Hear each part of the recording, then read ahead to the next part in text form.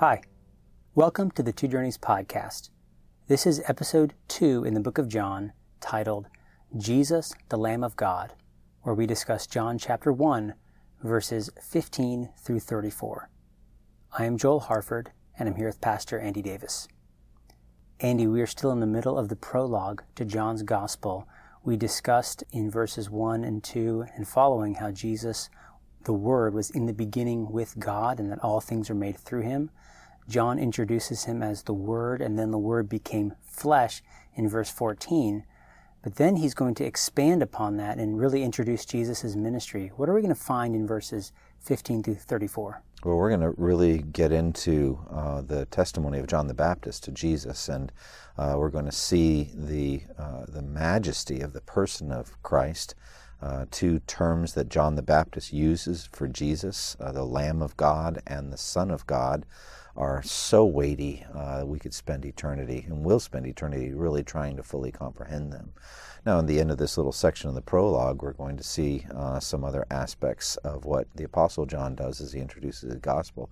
All of it, though, tends toward one thing, that we, who are finite in our understanding, finite in our ability to comprehend, that we can have sufficient understanding to feed our faith, that Jesus is the Messiah, the Christ, the Son of God, and that by believing that we may have eternal life in His name. So that's what all of this is about. Well, for the sake of our audience, I'm going to read verses 15 through 34. John bore witness about Him, that's Jesus. John bore witness about Him and cried out, "This is He of whom I said, 'He who comes after me ranks before me, because He was before me.' For from His fullness we have all received grace upon grace. For the law was given through Moses. Grace and truth came through Jesus Christ. No one has ever seen God. The only God who is at the Father's side, He has made Him known. And this is the testimony of John, when the Jews sent priests and Levites from Jerusalem to ask him, 'Who are you?' He confessed and did not deny, but confessed, 'I am not the Christ.' And they asked him, 'What then? Are you Elijah?' He said, 'I am not.' 'Are you the prophet?' And he answered, 'No.' So they said to him, 'Who are you? We need to give an answer to those who sent us. What do you say about yourself?' He said, 'I am the voice of one crying out in the wilderness, "Make straight the way of the Lord," as the prophet Isaiah said.'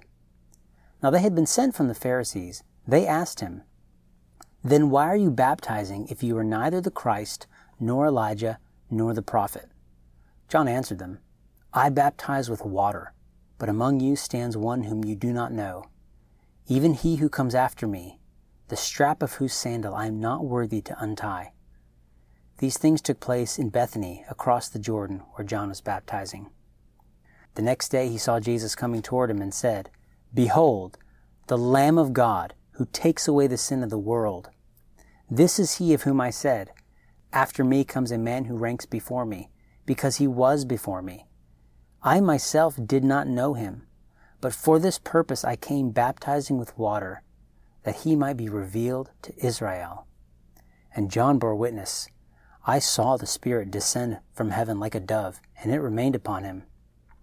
I myself did not know Him, but He who sent me to baptize with water said to me, He upon whom you see the Spirit descend and remain, this is He who baptizes with the Holy Spirit. And I have seen and have borne witness that this is the Son of God.'" So Andy, I want to ask you an overview question. What does John want people to believe about Jesus from this section? Well, John wants the people to believe that Jesus is God in the flesh, that He is the Son of God, and that's sharing the same nature. You know, the essence of the mystery of the Trinity is something we're going to have to deal with again and again. There is no book of the Bible that so clearly and relentlessly presents Jesus of Nazareth, human being, as God in the flesh, as does the Gospel of John. So we would have to give the same answer again and again in every chapter, every pericope, every section of this Gospel. The Apostle John wants us to understand and believe that Jesus is God in the flesh, and that if we believe that and believe all of His mission, including His death on the cross, we'll have life in His name. Now, in this passage, we see the Jewish leaders send people out to question John. Why are they so interested in who John the Baptist is? Well, he was a phenomenon. He was well known. He was famous. People from the entire region left what they were doing, their shops, their fields, and came out to hear him preach. He was a prophet and a powerful man of God. And so he was the most important, most significant spiritual thing that had happened in Israel for centuries. And so they wanted to get near him, they wanted to be close to him and listen to him preach. And then when they saw the way he was living, how we have in the other Gospels, the Gospel of Matthew, for example, that he had a camel's hair garment, and he had a leather belt around his waist, so he's dressed like Elijah the Tishbite. We get this from 2 Kings chapter 1. We have a sense of Elijah's attire. John wore it. He had the same kind of austere lifestyle out in the desert, eating locusts and wild honey. He had zero concern for the things that are attractive to most normal men. He was not living for any of the lusts that drive us. He was serving God. He was a man on fire. He was a lamp burning and shining, as Jesus would say in chapter 5, John 5. So they were attracted, and they were drawn to that light, and they wanted to hear him. And then they would be convicted of their sins, and they would confess their sins to him, and he would baptize them in the Jordan River. In verse 15, the Apostle John, talking about John the Baptist, says, John bore witness about him and cried out, "This was he of whom I said, he who comes after me ranks before me, because he was before me." So first, what is the word, what does it mean that he bore witness about him? And then what does he say about Jesus, and why is it important that Jesus was before him? Right, this is going to be an important term, and most Christians know it about witnessing, that we are called to be witnesses. You will receive power when the Holy Spirit comes on you, and you'll be my witnesses. So the idea is to give a testimony, to give evidence, to put words toward an unbelieving, let's say, audience, to persuade them to believe. So in a court trial, to persuade them to believe the point of view. I think every witness wants the jury to believe and accept their point of view, their angle, whatever it is. And so it is for us. We want people who hear us to accept our point of view, and that is that Jesus is God, the Savior. Believing in him, you'll have eternal life. So John's there doing that kind of ministry. He's bearing witness. Now, what does he say? What he says is astonishing. If you know the chronology, Elizabeth, his mother, conceived and gave birth to John before Mary, the mother of Jesus, conceived and then gave birth to Jesus. And so John was clearly older than Jesus, not by much, because both women were pregnant at the same time. So they're pretty much contemporaries. But John was definitely older than Jesus, and he also began his ministry before Jesus. He preceded Jesus both literally, chronologically, and then in his ministry. But he says, "He who comes after me has surpassed me, because he was before me. He existed before me." So again, John his mind, his heart is being stretched to the limits to try to comprehend the words he's saying, but that Jesus is, in fact, God in the flesh, pre-existent, who existed in the heavenly realms before he took on a human body. Yeah, I don't want to steal the thunder of a future podcast, but Jesus is later going to say this very provocative statement, "Before Abraham was, I am." And Abraham was, 2,100, 1,800 years, I forget the chronology, but almost 2 millennia before Jesus chronologically, but Jesus says, "Before he was, I am." Yeah, Joel, I'm not quite sure what our rate's going to be on these podcasts, but I think that's probably months away. So that's John 8, so I think we're fine. So that's pretty exciting. Before Abraham was born, I am. So the pre-existence of Jesus, and the fact that he's going to say to Pontius Pilate at his trial, "For this reason I was born, and for this I came into the world, to testify to the truth." Now, who can make a statement like that? "This is why I chose to be born. This is the very reason I entered the world." No one else makes a choice to enter the world. We're just born, and then we live. But Jesus made a conscious choice to enter the world. So the pre-existence of Jesus is what John the Baptist is dealing with here. "He who comes after me has surpassed me, as a higher rank than I do, because he was before me." Verse 16 says, "For from his fullness we have all received grace upon grace. So how does Jesus Christ bring this grace upon grace? What an incredible verse. And this is the kind of thing you just want to memorize and meditate on. It's literally in the Greek, grace instead of grace. So the Greek word anti means in the place of one grace, you get the next grace. So it's like you're enjoying a gift of God's grace, and it's like God saying, you haven't seen anything yet, look at this. And it just keeps coming. You know, like it says in 2 Corinthians 3, from glory into glory. And so we go from one state of glory to a greater state of glory. It's just amazing. And all of it's grace. So we have to understand grace. And grace, as I defined before, is a settled determination in the heart of God to do us good, we who deserve to be judged and condemned. And so what good? Well, all manner of good. Some small, some great. Nothing's greater than the giving of his only begotten Son, dead on the cross for our sins. There's nothing greater than that. But he gives us lesser displays of grace, like our spiritual gifts, or other things that are significant, like adoption to his family, all of that. It's grace upon grace upon grace. So it's just amazing. And he does it from his fullness. He is a limitless supply of gifts of grace. He's limitless in his determination to do us good. It's a river of gifts, one after the other. So I would say anytime you feel down or depressed or discouraged in your life, just go to John 1:16 and read it. From his fullness we have all received grace instead of grace, or one grace after the next. And that will make you happy again, or at least it should. Amen. Now there seems to be a little contrast here in verse 17 between what Moses brought and what Jesus brought. He says, for the law was given through Moses. Grace and truth came through Jesus Christ. Right. I think at this point it's almost like you're bringing Moses in to say effectively the same thing that John would say.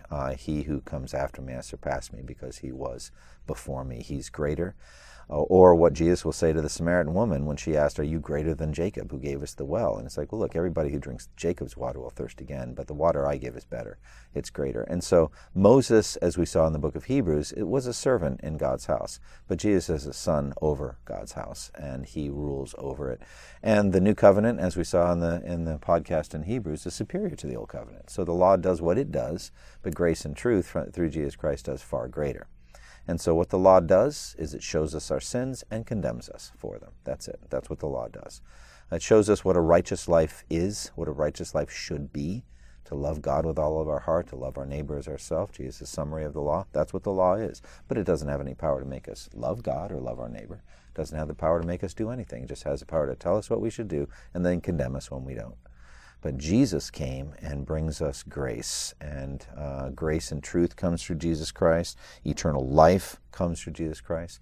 So it's just a clear contrast of the new covenant versus the old. The old covenant could not save you. Moses could not save you. The law that came through Moses couldn't. But grace and truth came through Jesus Christ. Now, what does that mean? We're not saying that Moses didn't bring truth. Everything Moses wrote was perfect truth. There's no doubt about it. But the truth that John's speaking of here, I think, really speaks or points to the larger issue of our salvation, our relationship with God, and the true nature of God. And now this is eternal life, that they may know you, the only true God, and Jesus Christ. So there's this true knowledge of him. There's a true path, a true light that shines. Jesus will later say, I am the way and the truth and the life. So all of that is just different words of saying at the glowing center of a right relationship with the triune God. That's what truth is. Who he really is, who we were meant to be, and then all of that came through Jesus Christ. We also wouldn't say that there was no grace with Moses either. Certainly God poured out abundant grace through the ministry of the tabernacle, but that was just a forward-looking ministry. It was never meant to last forever. It was always pointing towards Jesus. Well, let's just quote John Newton here. 'Twas grace that taught my heart to fear, and grace my fears relieved. That's the old covenant, new covenant, isn't it?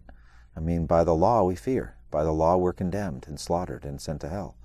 But by the gospel, we are rescued from hell. We are redeemed. So it actually is great grace to be slaughtered by the law. It is great grace to read the Ten Commandments and realize you don't keep them. It is tremendous grace from God to be convicted by the law. So you're right. Grace and truth came through Moses, but greater, more grace and more truth came through Jesus. Right, and realized through Jesus, really. Yeah. For sure. Verse 18 says, no one has ever seen God. The only God who is at the Father's side, he has made him known. Now we're diving into the infinite mystery of the Godhead. Can you explain what John is doing here in verse 18? Well, first, I think as I hear the words, no one has ever seen God at any time, no one has seen, you go back to Moses' encounter with God on the mountain where he says, now show me your glory. And effectively, he gets rebuffed by God. And just out of love, where we find out in 1 Corinthians 15, flesh and blood cannot inherit the kingdom of God. We can't handle a full disclosure of the great, the glory of God. Think of a dimmer switch. And on the Mount of Transfiguration, Jesus went from 0% of divine glory to 3%. Just turned it up a little bit, and they're on their faces. They're terrified. And so we can't handle a full display of the glory of God. No man can see me and live. God said that to Moses. But what's amazing is at the end of the Bible, in the book of Revelation, it says that his servants will see his face. So we will see the face of God. Now, I don't fully understand that.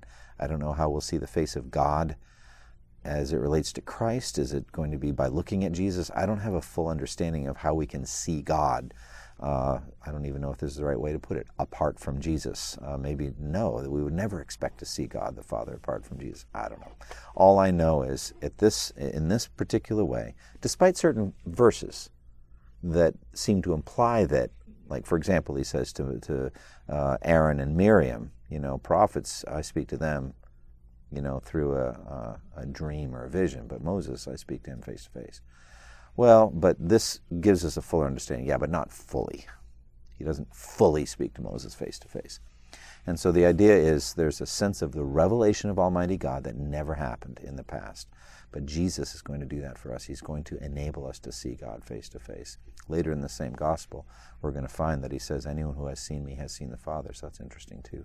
He says, no one has ever seen God at any time. But the reason that God sent his only begotten Son into the world was that he might explain him, reveal him. The Greek is almost exegete him, to unfold his nature to us. Watch how I live.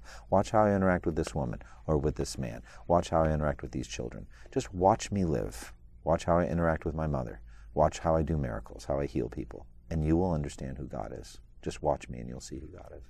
Well, it's an incredible concept because when you think about that, the mercy and grace Jesus displays in his ministry, and Jesus says things like, whoever comes to me, I will never cast them out. Yeah. So I think we've meditated before on the word glory. Glory is the radiant display of the attributes of God. Jesus is the radiance of God's glory. He's the most perfect display of the attributes and perfections of God there ever has been or ever will be. And so Jesus was sent into the world by God the Father for this very reason, to make the Father known. Mm-hmm. Verse 19 gets into the back and forth with John and these people that the Jews had sent to ask him who he was, and they have this dialogue. It says, this is the testimony of John when the Jews sent priests and Levites from Jerusalem to ask him, who are you? And then it says this interesting thing, he confessed and did not deny, but confessed, I am not the Christ. So why does it say confessed twice, and then what's the whole thing about did not deny? What is that about? Well, it's almost like a solemn oath type of language here. Do you swear to tell the truth, the whole truth, and nothing but the truth, that kind of thing. So John, the Apostle John, is belaboring the language here to say he is adamantly clear that he was not the Christ. He's not the Messiah. So that's about the best I can make. He gives a testimony or a confession, not like we think to confess to a crime. Like he confessed, etc. He finally confessed under duress, but he confessed. No, it's not like that. He's giving a testimony. He's giving a confession of faith, saying, I am not the Christ. So however great thoughts you may think of me and my ministry, don't think that, because that is not true. I am not the Christ. And they ask him a series of follow-up questions. Two things which I want to ask you some details about. Are you Elijah? And are you the prophet? So can you explain both of those and why they're significant and why these Jews would think that John is Elijah or the prophet? Right. Well, both of those statements have their roots in predictions that were made in the Old Testament that an individual would come later. All right. So Elijah is the first mentioned. And you and I were talking before the podcast about that in Malachi. Why don't you say what you were telling me about that? Yeah, so in the way we order it in our English Bibles, the last two verses of the Old Testament, the prophet says, behold, I will send you Elijah the prophet before the great and awesome day of the Lord comes, and he will turn the hearts of the fathers to their children, and the hearts of the children to their fathers. And so we have this prediction that Elijah is coming. Yeah. And Jesus himself said it, as I mentioned to you when we were chatting, coming down off the Mount of Transfiguration. Remember how it was Moses and Elijah talking with Jesus, and so, hey, he's up in heaven still. So the disciples asked him, now why did they say that Elijah must come first? And Jesus said, to be sure, Elijah does come, but Elijah has come. By then, John the Baptist had been executed. He'd finished his ministry. And they did to him whatever they wanted, and then they realized he was talking about John the Baptist. So Elijah, but if you look at the Malachi statement, it doesn't say in the spirit and power of Elijah. And so there's a sense of a transferable spirit, the very thing that Elisha asked for. When Elijah was taken up to heaven in a chariot of fire, he said, give me a double portion of your spirit. And Elijah said to him, what you've asked is difficult, but if you see me go, then you'll get it. If not, you won't. And so remember, the mantle, the cloak, gets left behind as a symbol of the transfer of the spirit and power. And so then he smacks the river and walks across, just as Elijah and he had done to get to the other side to begin with that day. And he says, where now is the God of Elijah? And so the spirit of Elijah was resting on Elisha. Well, you could imagine the same type of thing with the baby of John, of Zechariah and Elizabeth, John the Baptist, that the spirit of Elijah, the demeanor, the attitude, the style of ministry. The mouthpiece for the Lord, who is this herald in the desert, this otherworldly figure. Yeah, but very much like Elijah, same kind of personalities. And so that's what it was. And then the prophet, Moses spoke about this in Deuteronomy very clearly. I think Deuteronomy 18. 18:18, I can quote it. Yeah, go ahead. So he says, Moses speaking to the people of Israel, talking about in later days, he says, starts in verse 15, the Lord your God will raise up for you a prophet like me from among your brothers. It is to him you shall listen. And then he says again in verse 18, I will raise up, this is God speaking, I will raise up for them a prophet like you from among their brothers, and I will put my words in his mouth, and he shall speak to them all that I command him. And whoever will not listen to my words that he shall speak in my name, I myself will require it of him. Yeah. So I think what you get with that is you're opening up the office of prophet, and that got filled by many men. And the words that Moses said there about the prophet would be true of all of those. But the culmination, just as we saw in Hebrews 1, in the past, God spoke to our forefathers through the prophets, plural, at many times in various ways. But in these last days, he has spoken to us by his Son. So Jesus is the final word to the human race, not chronologically final, because the apostles came later. The book of Romans hadn't been written at that point, etc. So there would be later words spoken, but Jesus really is the final word. So Romans and everything Paul wrote, and Peter and Jude and all that, those are just testimonies, backward-looking testimonies at Jesus, but Jesus is the final word. So he finally fulfills the office of the prophet. Those three offices that we talk about, prophet, priest, and king, all fulfilled in Jesus. So he is the prophet. John the Baptist was just the last in the series of effectively Old Testament prophets who testified to the one who would come later. Yeah, so I think this helps us understand the cultural milieu of Israel at the time Jesus comes. They're expecting a prophet. Right. We know they're also expecting a king. They're not expecting a sacrifice, but all these come together in Jesus Christ. So perfectly. But what John's saying here is he's not saying he's not a prophet. What he's saying is he's not the prophet. The reason that the whole office of prophet was set up to begin with was to point to Jesus. So the Jews then ask him, they say, who are you? We need to give an answer to those who sent us. What do you say about yourself? So John's answer is, I am a voice of one crying in the wilderness, make straight the way of the Lord, as the prophet Isaiah said. And so he responds, but he responds with a quote from Isaiah. What does this tell us about his ministry? This is in all the Gospels. Every one of the Gospels that talks about John the Baptist quotes Isaiah 40. And so it's quite remarkable that 7 centuries before John was born, the prophet Isaiah, predicted him. He's one of the few, non-Jesus predictions, like, Josiah and others that were a few that were predicted, or Cyrus the Great, that are predicted by prophets that weren't Jesus. And John was predicted. And so here's this language, a voice of one calling in the desert. make straight in the wilderness a highway for our God. Every valley shall be raised up, and every mountain and hill made low. The rough ground shall become level, and the rugged places a plain, and the glory of the Lord will be revealed, and all mankind together will see it. For the mouth of the Lord has spoken. That's Isaiah. And so he came in and did this leveling work, like a road grader. You think about that, every valley raised up and every mountain and hill made low. And so the leveling, you think about in Isaiah 2 in particular, lofty things, stately trading vessels, and lofty trees and mountains represent there, in the symbolic language, human pride. And so John just leveled people. I mean, you brood of vipers, who warned you to flee from the coming wrath? You just get leveled by John if you're an arrogant religionist. But if you're a brokenhearted sinner who thinks that God's grace could never be enough for you, and you have no hope, and you come to John, and he gives you a sense of forgiveness, of a possibility of a cleansing from sin. So that's the valley being raised up.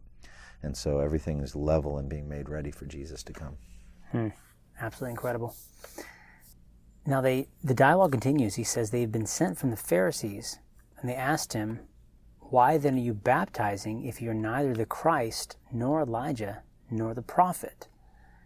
And then John answers them. He says, "I baptize with water, but among you stands one whom you do not know, even he who comes after me, the strap of whose sandal I am not worthy to untie."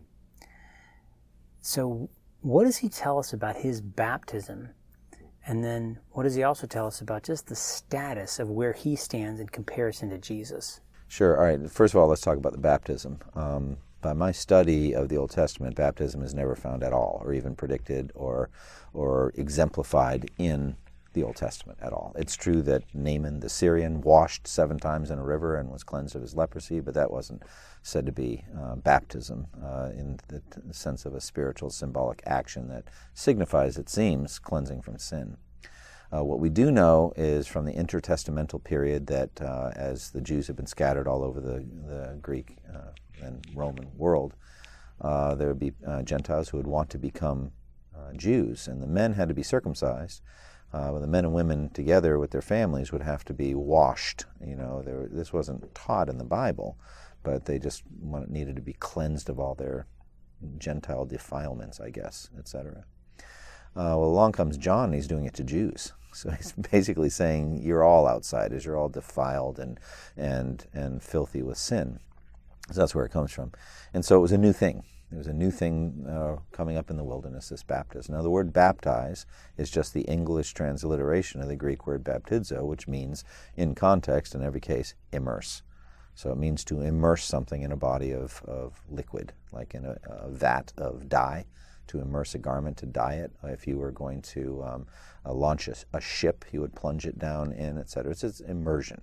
And so that's why we Baptists believe that immersion is the only proper mode for baptism, because that's what the word means. It doesn't mean sprinkle. So he's there immersing people in the river as they were confessing their sins. So it was a cleansing symbolism, but it was just water. And John makes it very plain, not here in John's Gospel, but very clear in Matthew chapter 3. I baptize with water for repentance, but after me comes one more powerful than I, whose sandals I do not deserve to carry. He will baptize you with the Holy Spirit and with fire. His winnowing fork is in his hand, and he will clear his threshing floor, gathering up the wheat into his barn and burning up the chaff with unquenchable fire. So for me, the interpretive key to that statement about the baptism, the water baptism versus Jesus' baptism, is the word fire. If you have a consistent use of the word fire, it is hell. It is judgment. It is the burning up of the chaff, whereas the wheat is gathered into the barn. So Jesus, let's take the word immerse. He immerses you in fire. That must be hell. He has that power to send you to hell, to immerse you to hell. What then would be the immersion in the Holy Spirit? Well, we Christians, we really believe that that's salvation, that by the Spirit we know who Jesus is. By the Spirit we're transformed, the heart of stone removed and the heart of flesh put in. We're transformed in our nature, cleansed of all of our sins. We're baptized with the washing with water through the Word, etc. And Titus talks about he saved us not because of good works we have done, but because of the baptism through the Spirit. It's a spiritual baptism. And so the idea there is that Jesus, and this is why I think the and is a little difficult, and it's a weak part of my exegesis, but I still think it's helpful. Jesus is speaking to a mixed group. There's wheat and tares mixed in. And he's saying to all of them as a group, John is saying, he, Jesus, will either immerse you in the Holy Spirit for your salvation, or he will immerse you in the lake of fire, damnation. He's either going to save you or damn you. That's how great Jesus is. The water baptism I do, it's just symbolic. That's the real baptism. He will either immerse you in the Holy Spirit to save your souls, or he will immerse you at the end of all time on Judgment Day. Mm-hmm. And he talks about how he's not even worthy to untie Jesus' sandal. It's just an awesome thing. He just has a sense of essential, ontological inferiority. He is a creature. Jesus is the creator. So I don't deserve to touch him. I don't deserve to be near him. He is the holy, holy, holy God who sits on a throne, and the seraphim are covering their faces. That's who Jesus is. And when he became incarnate, then having a human body, that's just part of his holy person. I don't deserve to even touch his shoes. So that's what John's saying. There's an incredible humility to John here. And I think it would be really good for all of us, for those that are listening to this podcast, to ask God, humble me in front of Jesus. Help me to have a greater sense of the infinite greatness and majesty of Christ. The next verse, verse 29, is, I think, one of the greatest verses in the entire Bible.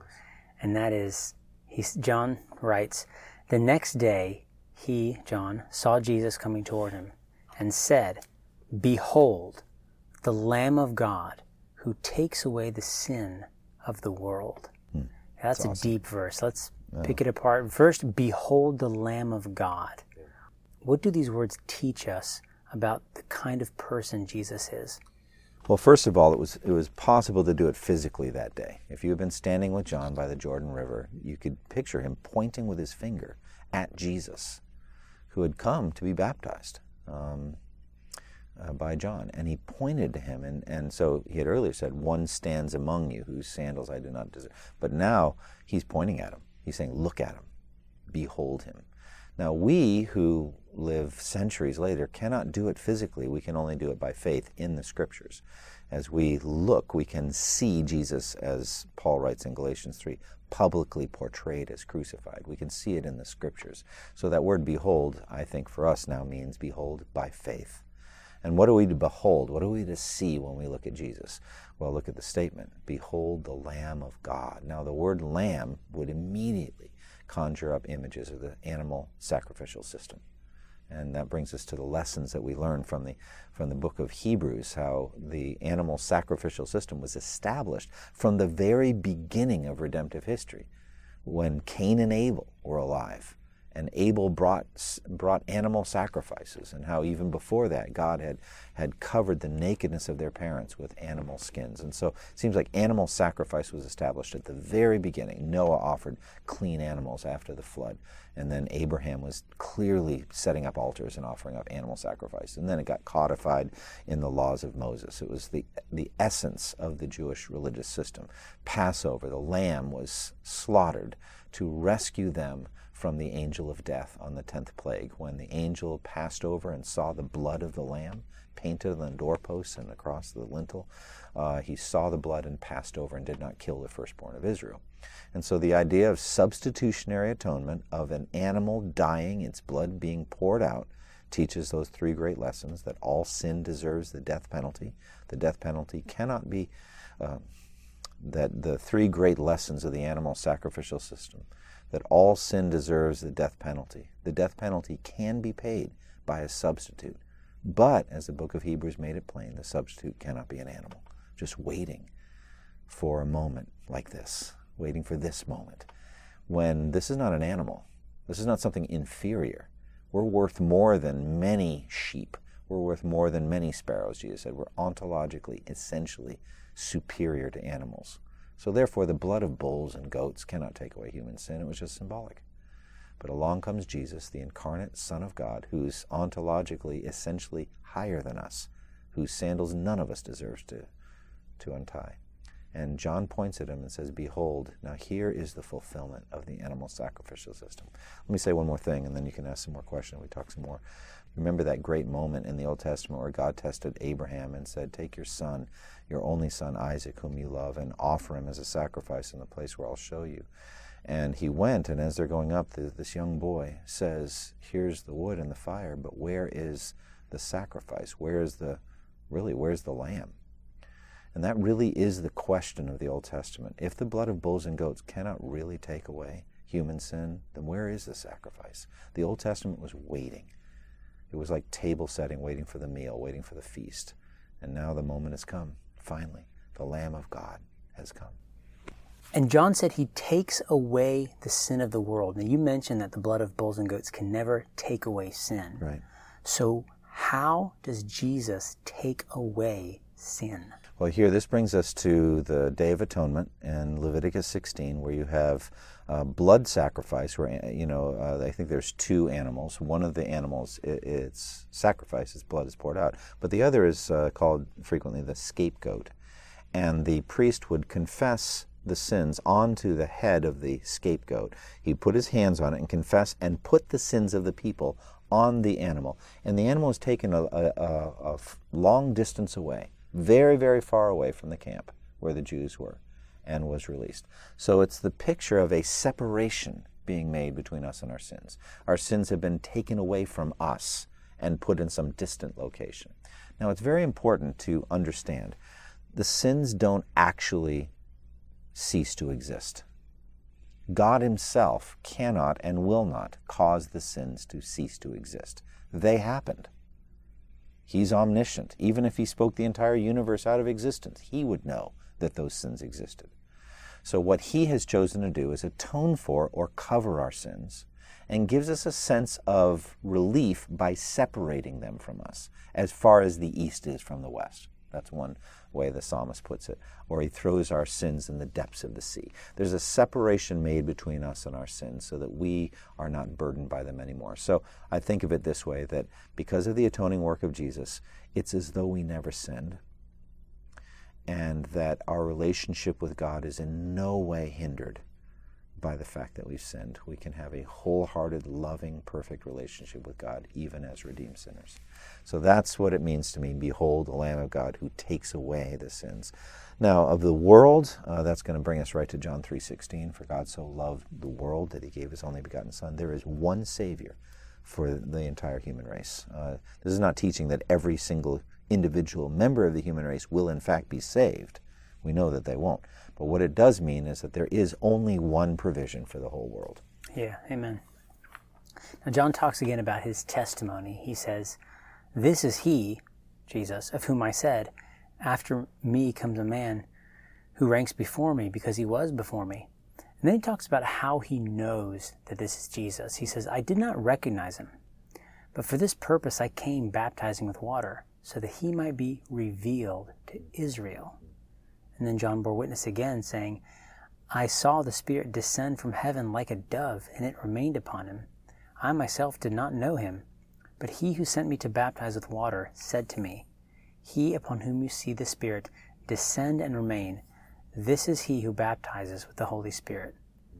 So how does John know for sure that Jesus is indeed the Son of God? Because that's his confession. I didn't read it. It's the last verse. He says, I've borne witness that this is the Son of God. Well, that's where we're going, and we know that, and we've said it already many times, even in this very podcast today, is the point is that we would come to understand that Jesus is God, that he is God in the flesh, the Son of God. All right, so here's the thing. No human being could ever know that except that it's revealed. It has to be revealed.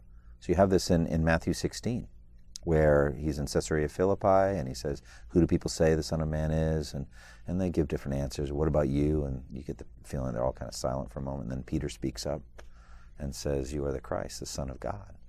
And Jesus says to Peter, blessed are you, Simon, son of Jonah, for this was not revealed to you by man, but by my Father in heaven.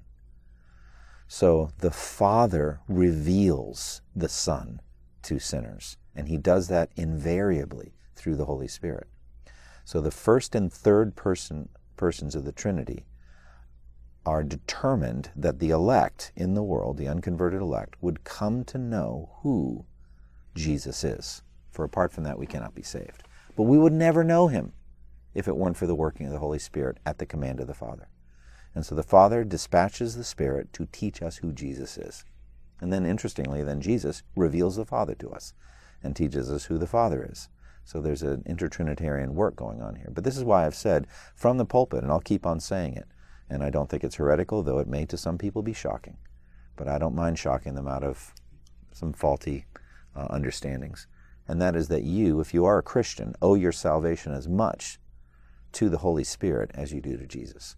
Because if it weren't for the Spirit, you wouldn't think anything about Jesus. You wouldn't know anything, believe anything, or understanding anything about him. And therefore, his atoning work would do you no good at all. And that's the way it is for most of the people in the world. They don't know Jesus, and they're walking in the darkness. But specifically, even John saying, I wouldn't have known him. I would never have imagined, because he had no beauty or majesty to attract us to him, nothing in his appearance. He looked like an ordinary person. But God the Father gave John sufficient symbols and communications to let him know who Jesus was, which specific person in the crowd he was, and then what he had come to do, who he was essentially and what he'd come to do.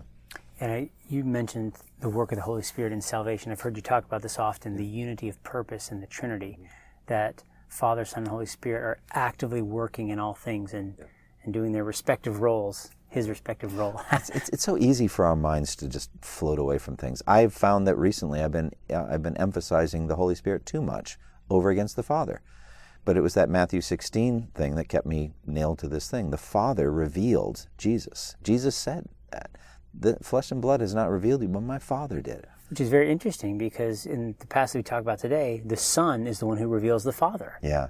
So absolutely, the Spirit doesn't do anything apart from the Son and the Father, but there's this revelation. And let's just zero in on the issue of the revelation. Without revelation, we will never believe in Jesus. We have to have a supernatural revelation of Christ in the heart, what Jonathan Edwards called a divine and supernatural light directly imparted to the soul.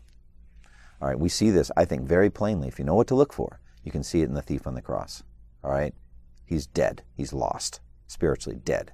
Right? Reviling Jesus. Then suddenly the light goes on. And all of a sudden he starts saying right things, orthodox, true things about Jesus. Based on what?